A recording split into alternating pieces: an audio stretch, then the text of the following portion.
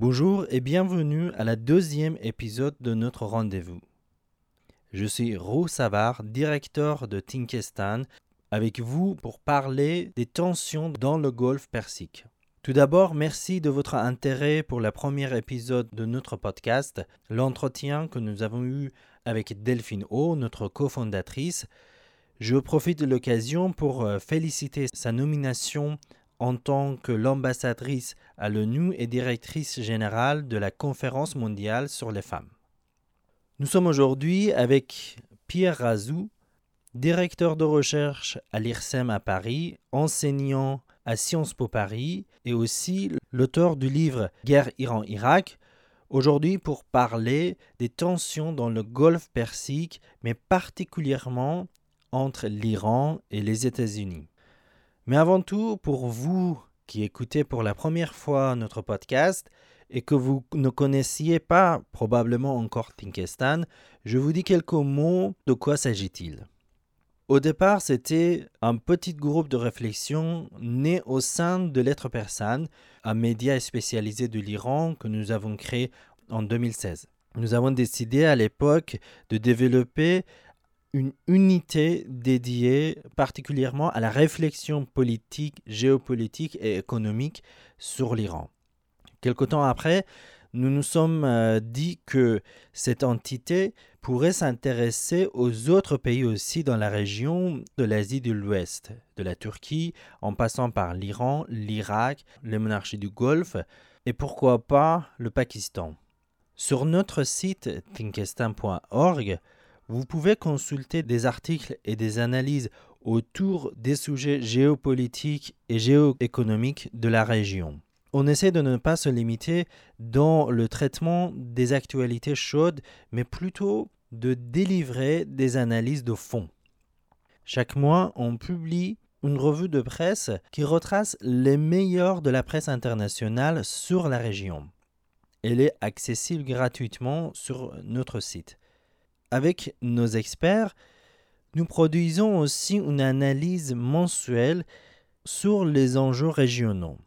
La mois précédente, nous avons délivré une note synthétique sur le même sujet qu'on parle aujourd'hui, c'est-à-dire le risque d'une tension dans la région du Golfe Persique.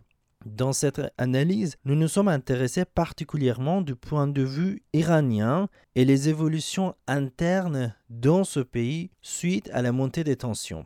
Nous avons essayé de répondre à cette question. Comment les tensions régionales impactent les évolutions internes du régime et vice-versa. Vous pouvez consulter cette analyse bien évidemment sur notre site, mais elle est accessible seulement aux abonnés de Thinkestan. Pour ce mois-ci, on vous offre une note synthétique qui retrace le changement des positions géopolitiques des grands puissants de la région suite à la crise syrienne. On parle de la Turquie, de l'Iran, de l'Arabie Saoudite, mais aussi de l'Émirat, de l'Irak, du Pakistan, du Qatar et du Koweït. Voici pour une petite présentation de Thinkestan et ses activités. Je sais que vous êtes impatient d'entendre Pierre Razou. Je vous invite alors à écouter notre entretien. Bonjour. Pierre Razou, directeur de recherche à l'IRSEM, Institut de recherche stratégique à l'école militaire à Paris, enseignant à Sciences Po Paris et l'auteur d'un livre que j'aime beaucoup personnellement parce que j'ai beaucoup appris moi-même en tant qu'un Iranien lors de sa deuxième édition, la guerre Iran-Irak chez l'édition Perrin. Merci d'avoir accepté notre invitation pour notre deuxième podcast. Avec plaisir. Pour le deuxième épisode, nous sommes avec Pierre Razou et pour parler des agitations, des événements autour du Golfe Persique et surtout un risque de confrontation militaire ou pas entre les protagonistes, à savoir l'Iran et ses voisins du sud du Golfe Persique, mais plutôt les forces américaines. Pierre Azou, si vous pouvez nous dire ou nous donner un panorama de ces événements, voilà, nous sommes à vous. Bonjour et merci de votre invitation. Je vais peut-être vous surprendre, mais paradoxalement, je reste assez serein sur la situation dans le Golfe, dans le sens où je ne pense pas qu'il y aura de confrontation militaire directe, majeure, armée, on va dire, entre les parties impliquées, que ce soit l'Iran, les États-Unis, les monarchies du Golfe, pour toute une série de raisons. D'abord parce que du côté iranien, je crois le régime iranien ne souhaite pas de confrontation militaire, le dit sur tous les plans, le montre, multiplie les appels du pied et les signes montrant que l'Iran se défendra mais n'attaquera pas le premier, ce qui est plutôt une bonne nouvelle dans le contexte très tendu actuel. Je crois surtout qu'en Iran, la vraie question, c'est pas de savoir s'il faut se préparer à la guerre, s'il faut sortir de l'accord nucléaire, le fameux JCPOA, mais la question essentielle sur le plan de la géopolitique, c'est de savoir si l'Iran doit ou pas négocier avec les États-Unis et avec qui aux États-Unis. Donc ça, c'est plutôt un message rassurant. Et du côté américain, le président Donald Trump, de mon point de vue, et c'est ce qu'il dit à tous ses conseillers, et c'est ce qu'il montre lui aussi, c'est veut négocier en position de force, mais ne veut surtout pas la guerre. C'est-à-dire que le président Donald Trump s'est fait élire sur un agenda politique qui consistait à sortir les États-Unis des conflits dans lesquels ils étaient enlisés, en Afghanistan, en Irak, au Moyen-Orient, en Syrie, un peu partout. Et donc, c'est pas pour se réengager dans un conflit majeur. Donc, la problématique, c'est que le président Trump veut sa négociation, veut forcer, on va dire, tordre le bras à l'Iran pour le contraindre à s'asseoir à la table de négociation et avoir une discussion, une négociation bilatérale, sans les Russes, sans les Chinois, sans les Européens, en dehors du Conseil de sécurité des Nations Unies, pour pouvoir dire j'ai obtenu, moi, Donald Trump, un meilleur deal, même si ce n'est pas le cas, que mes prédécesseurs. Donc on est dans l'ego, dans la poursuite disons, d'un agenda personnel qui consiste à montrer que le président américain est meilleur que tous ses prédécesseurs, voilà. Mais fondamentalement, il ne veut pas la guerre, il ne veut pas arriver à la guerre parce qu'il sait qu'une guerre avec l'Iran, comme avec d'ailleurs n'importe quel autre pays majeur dans la région, lui coûterait sa réélection.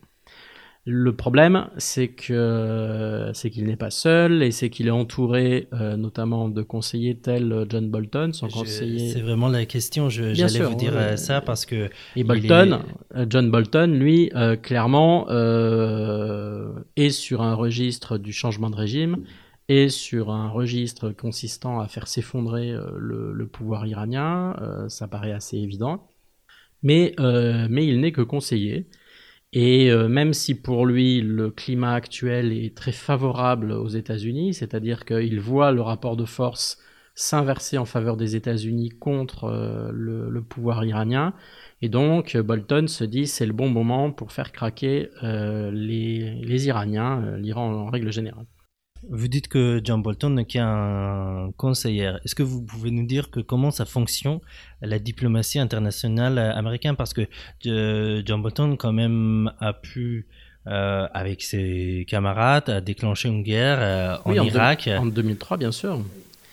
Lui, il est conseiller à la sécurité, ce qui veut dire qu'il a un accès privilégié à la Maison-Blanche. Il est le conseiller, on va dire, privilégié du président américain sur les questions stratégiques.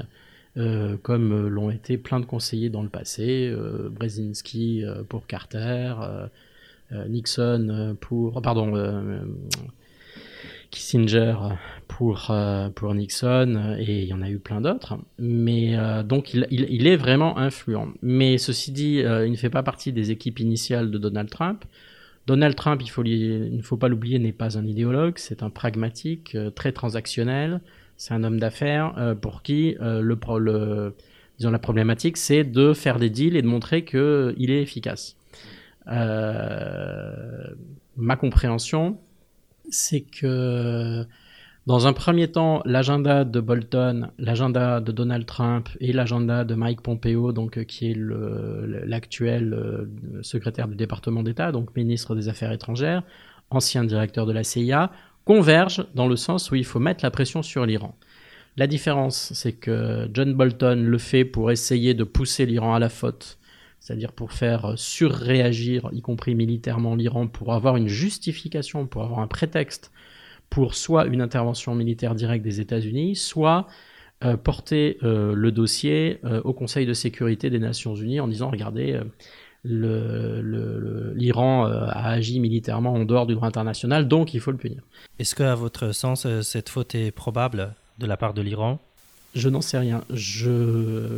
Mon intuition, c'est que les dirigeants iraniens seront suffisamment raisonnables et pragmatiques pour éviter de tomber dans ces pièges-là.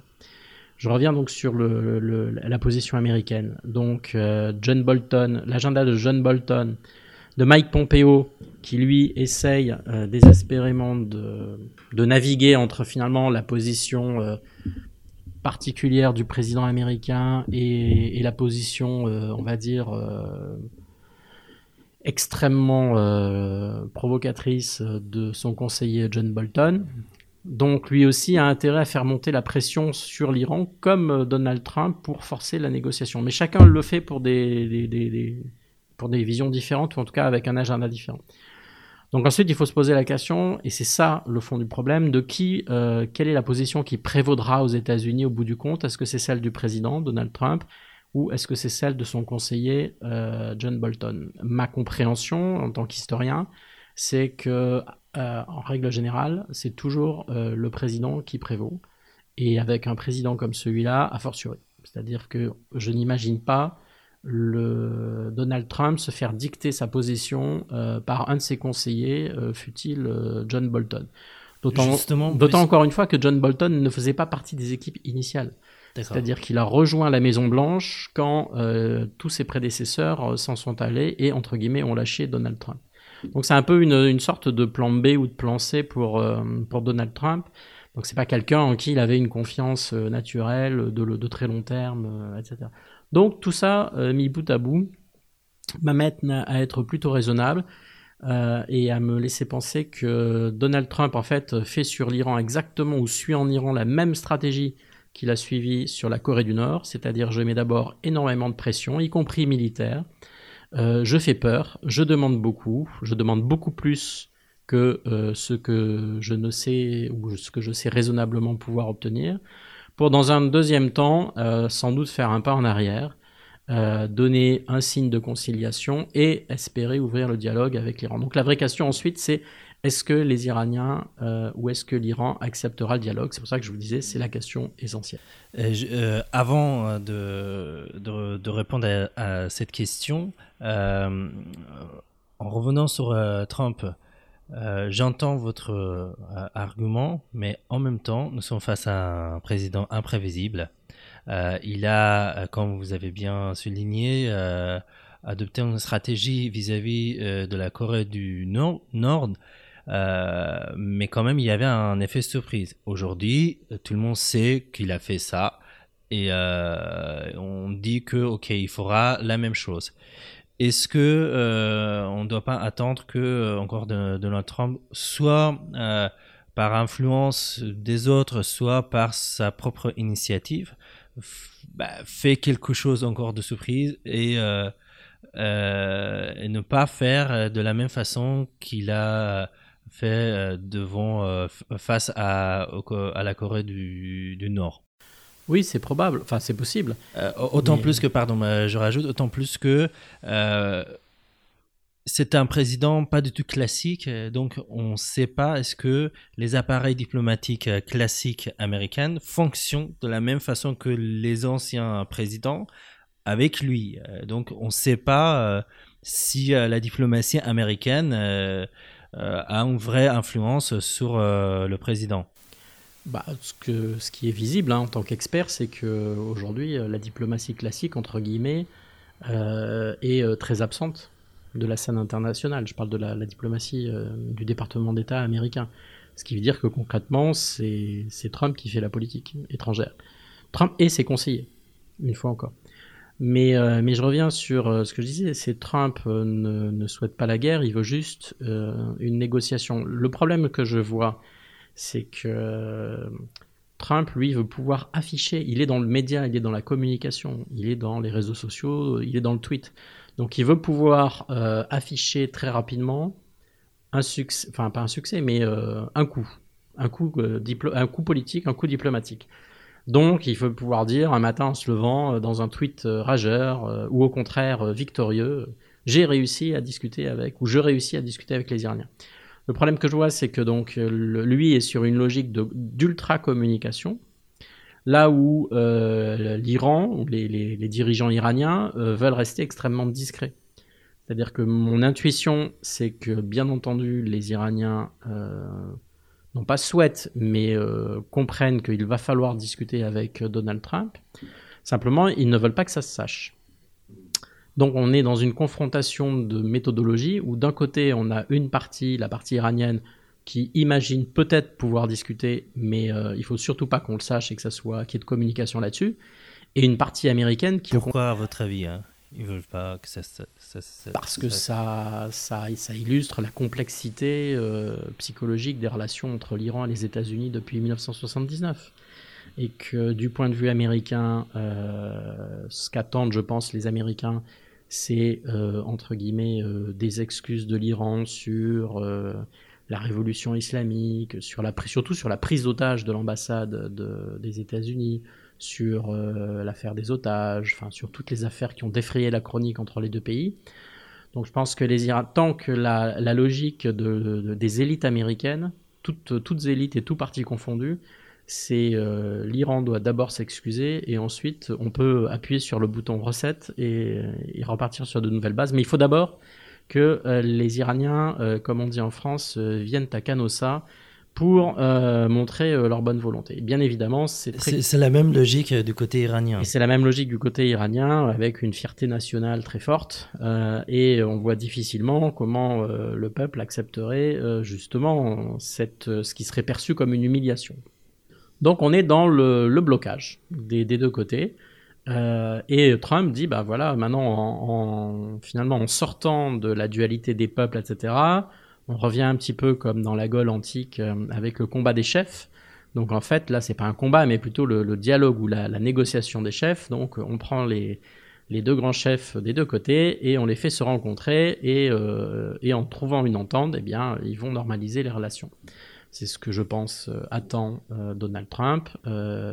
Mais encore une fois, toute la difficulté, c'est que lui va vouloir communiquer un maximum sur ce registre-là, là où bien évidemment les Iraniens ne voudront pas le reconnaître. Donc j'y vois déjà une difficulté. La deuxième difficulté, c'est que si l'Iran accepte de négocier bilatéralement, on va dire, avec les États-Unis, elle risque de perdre ses soutiens russes et chinois.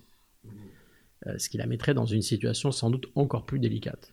Il y a aussi le problème du fait que, comme vous le disiez justement, la parole de Donald Trump, même pour les Européens, on va dire, n'est pas évidente. Et donc c'est compliqué de faire confiance à quelqu'un qui de toute façon, encore une fois, même pour les Européens, dénonce ce que ses prédécesseurs ont signé 1 ou 2 ans auparavant. C'est justement l'argument du guide suprême iranien qui a souligné, qui a même accusé le gouvernement de Rouhani de faire trop de confiance aux Occidentaux, aux Européens aussi, mais particulièrement aux Américains. Et justement, dans ce que vous avez dit tout à l'heure, que Trump cherche une négociation face à face avec les deux chefs, il est connaissant l'ayatollah Khamenei, le vrai chef de l'Iran. Ça paraît pas très probable une discussion face à face avec Donald Trump. Non, je suis bien d'accord. Donc c'est pour ça que s'il y avait, je dis bien, c'est au conditionnel, s'il y avait une discussion, elle se ferait par d'autres canaux et avec d'autres personnes. Ceci dit, donc je ne sais pas, on peut imaginer M. Rouhani ou d'autres personnes, mais Mais à la limite, je pense que Donald Trump, lui, il va pas descendre dans le niveau de connaissance des institutions iraniennes, savoir avec qui il faut discuter. Voilà. Lui, l'essentiel, c'est qu'il puisse C'est afficher la dans un tweet, communication, c'est voilà. la communication, c'est de dire, voilà, j'ai rétabli le dialogue avec les Iraniens, enfin avec le pouvoir iranien, et je négocie avec lui. Là, c'est tout ce qu'il cherche. Oui. Je dois souligner qu'il y a à peu près une semaine, l'Ayatollah Khamenei a quasiment accusé l'appareil diplomatique iranien, le président, indirectement, à négocier avec les Occidentaux sans respecter les instructions du guide iranien. Et ça crée un climat pas très confiant pour les diplomates iraniens pour prendre une initiative, quoi que ce soit. Et donc, il y a ce embarras du côté iranien, c'est-à-dire que, à ma connaissance, l'entourage de l'Ayatollah Khamenei ne prend pas l'initiative. Après le discours de ce dernier, ça va être très difficile que les diplomates Zarif ou Rouhani se lancent dans une telle aventure de nouveau. Surtout quand ils ont vu le résultat de l'accord nucléaire qui n'a pas vraiment débouché à grand chose pour les Iraniens, et Rouhani a perdu quasiment toute sa crédibilité à l'intérieur. Ça rend cette affaire très très très compliquée, surtout du côté iranien. Si on veut revenir sur l'affaire autour du Golfe Persique et une possibilité ou pas d'une confrontation. Vous avez bien dit que l'Iran n'a pas d'intérêt de se lancer dans une telle aventure.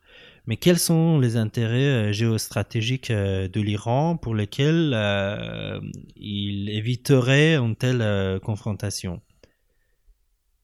Les intérêts stratégiques, pourquoi l'Iran doit éviter de ne pas se lancer dans une confrontation, qu'est-ce qu'il va perdre?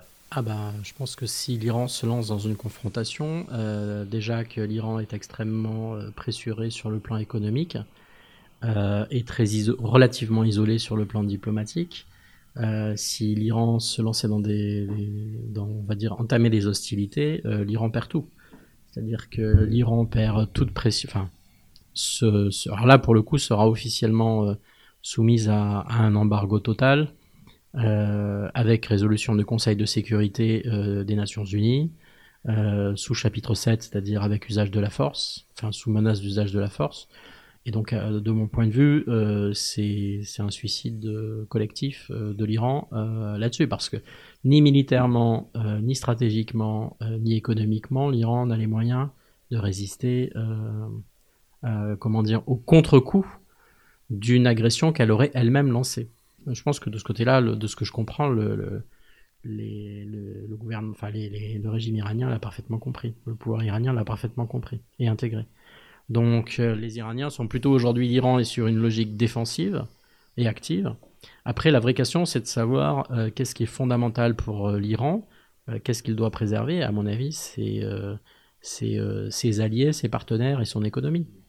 Donc il faut faire baisser la tension régionale et pour justement justifier un consensus international contre la politique de blocage américaine et de sanctions américaines pour relancer, entre guillemets, les échanges économiques, le business et apaiser la situation. Donc toutes les initiatives visant à instituer ou créer les éléments de sécurité collective dans la région sont bonnes à prendre et voilà. Et l'Iran va perdre, à mon sens, sa position de force en Irak et en Syrie aussi s'il se lance dans une autre affaire dans la région. Ah bah oui, c'est sûr. Et je pense que d'un côté, c'est ce que l'Arabie Saoudite et probablement Bolton et Israël cherchent, c'est-à-dire c'est pousser d'ouvrir l'Iran à la faute. Voilà. Oui, bien sûr. Mais je pense que ça, de ce côté-là... Enfin, ma compréhension, c'est que les dirigeants iraniens l'ont parfaitement compris. D'accord. Si on parle de des autres acteurs qui étaient quand même présents ces derniers temps sur le dossier, c'est-à-dire l'Europe, qui était pour l'Iran un interlocuteur crédible jusqu'à l'année dernière, cette année, récemment. Honnêtement, l'Iran, du point de vue iranien, a joué un rôle. L'Europe a joué un rôle important parce que c'était un intermédiaire pour ouvrir la porte de négociation avec les États-Unis. Mais le rôle de l'Europe s'est limité de là, c'est-à-dire que finalement, la volonté de l'Europe et des pays européens pour maintenir de l'accord et de donner un vrai sens à cet accord, à savoir les retombées économiques et diplomatiques pour l'Iran, n'a pas été au rendez-vous, et finalement les Européens se sont retrouvés totalement impuissants face à la décision américaine. Pendant les négociations aussi, c'est-à-dire que finalement c'était le pourparler direct de Zarif et John Kelly qui a débloqué tout. Et après, avec l'arrivée de Trump, le renversement de table, les Européens n'ont pas pu faire presque quoi que ce soit pour garder la crédibilité d'un accord international qui était inédit dans son genre. Alors, l'avantage des Européens, quand même, c'est qu'ils restent majoritairement favorables on va dire, à la position iranienne tant que l'Iran reste dans l'accord nucléaire. Et ça, c'est acquis et c'est un fait. Regardez aussi, on critique, là vous critiquez les Européens, mais regardez la Russie et la Chine, qui sont censés être les appuis, on va dire, bienveillants de l'Iran. À ma connaissance, ni la Chine ni la Russie ne fait plus sur le plan économique aujourd'hui que les Européens. Pourquoi ? Parce que tous les acteurs publics, parapublics et privés, qu'ils soient russes, chinois, asiatiques, on parle beaucoup des asiatiques, ou européens, savent qu'ils sont soumis aux sanctions bancaires américaines.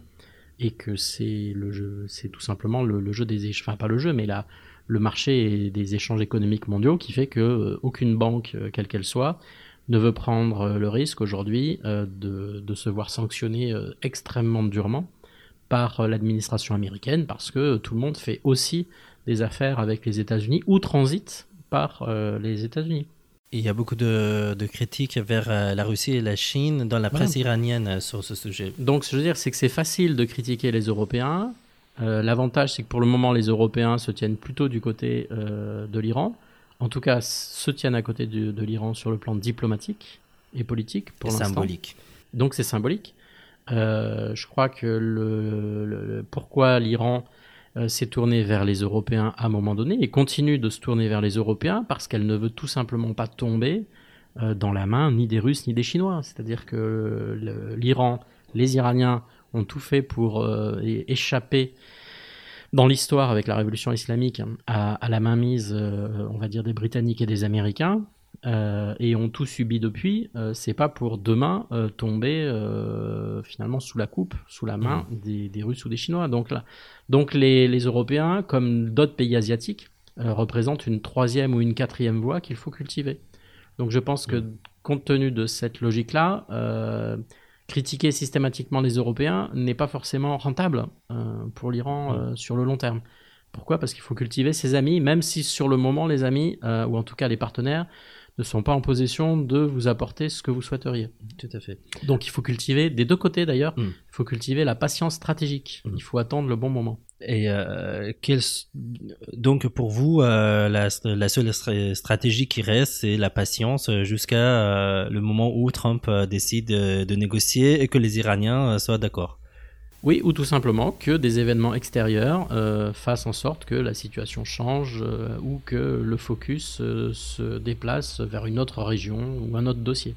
Je vous rappelle que en théorie, à la fin du mois de juin, Les Américains sont censés annoncer leur fameux accord du siècle, deal du siècle sur le dossier israélo-palestinien. Tout le monde attend ça avec beaucoup de, à la fois de curiosité, mais en même temps de désespoir. Oui, ou tout simplement les gens sont très dubitatifs sur ce qui va vraiment en sortir. Donc tout le monde voit bien que le focus va changer déjà d'ici un mois.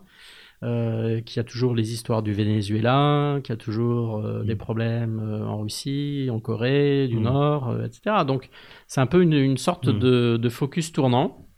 Donc c'est pour ça que l'intérêt, c'est plutôt de jouer la patience stratégique, de ne pas se laisser entraîner dans les pièges que justement certains voudraient tendre à plusieurs pays dans la région.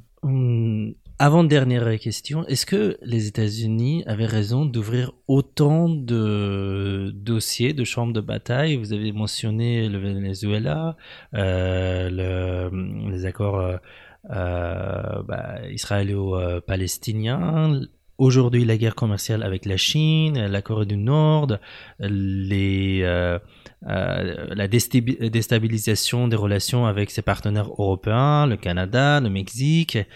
Là, on voit que les États-Unis, surtout Trump, est sur beaucoup de dossiers internationaux qui pourront lui échapper. Par exemple, l'impact inattendu des conflits en Venezuela n'était pas finalement au point de vue économique, c'est-à-dire la production de pétrole n'était pas en faveur des attentes de Trump. Comment vous voyez tous ces dossiers extrêmement lourds sur la table diplomatique? Que c'est très logique avec la logique transactionnelle de Donald Trump, qui se perçoit d'abord et avant tout comme un chef d'entreprise, comme un businessman, qui consiste à envoyer ses VRP, ses représentants de commerce, partout dans toutes les directions, en se disant si j'ai un deal sur 3, c'est-à-dire que si un de mes représentants sur 3 parvient à négocier un accord et à me faire gagner de l'argent, là en l'occurrence de l'influence, ou de l'influence en termes de politique intérieure, encore une fois, puisque pour lui l'objectif c'est pas de ce que je comprends et de ce que nous comprenons tous, c'est pas de résoudre des problèmes, c'est d'être réélu. Et c'est de dire je reste au pouvoir, j'ai le pouvoir.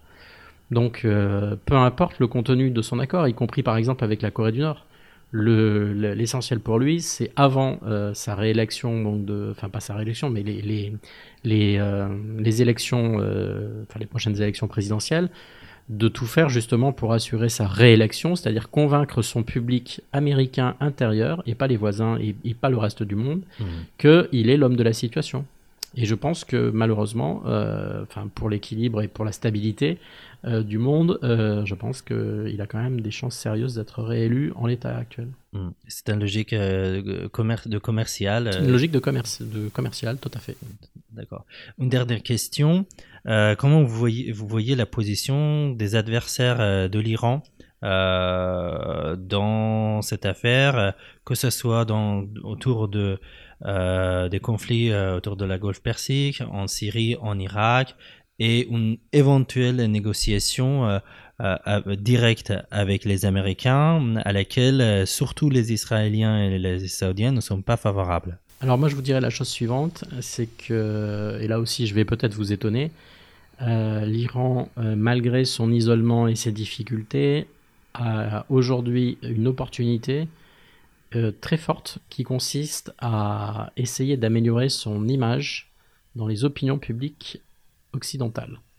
Ce qui veut dire que quelle est la différence entre la situation, et c'est une manière de répondre à votre question, quelle est la situation entre aujourd'hui et mettons il y a 1 an, ou il y a 3 ans, ou il y a 5 ans. Donc dans le passé, l'opinion publique, disons l'image que l'Iran avait auprès des opinions publiques occidentales était objectivement très mauvaise. Et à l'époque, l'image des monarchies du Golfe ou d'Israël était plutôt bonne. Pour toute une série de raisons, qui tiennent à la politique intérieure, à différentes choses. l'image des monarchies du Golfe, et notamment de l'Arabie Saoudite, s'est excessivement dégradée, non seulement en Europe, mais aussi aux États-Unis et en Amérique du Nord. L'image de l'actuel Premier ministre israélien, je ne parle pas d'Israël, je parle de l'actuel Premier ministre israélien. Un peu le B-team. C'est considérablement dégradé. Donc, le problème, c'est que l'image de l'Iran, c'est pas un jeu à somme nulle. L'image de l'Iran ne s'est pas fondamentalement améliorée non plus. D'accord. Elle s'est améliorée avec l'accord nucléaire, avec l'élection de Rouhani, avec l'accord nucléaire, avec l'ouverture au tourisme, l'ouverture au business. Et donc, il y a eu de très gros progrès là-dessus.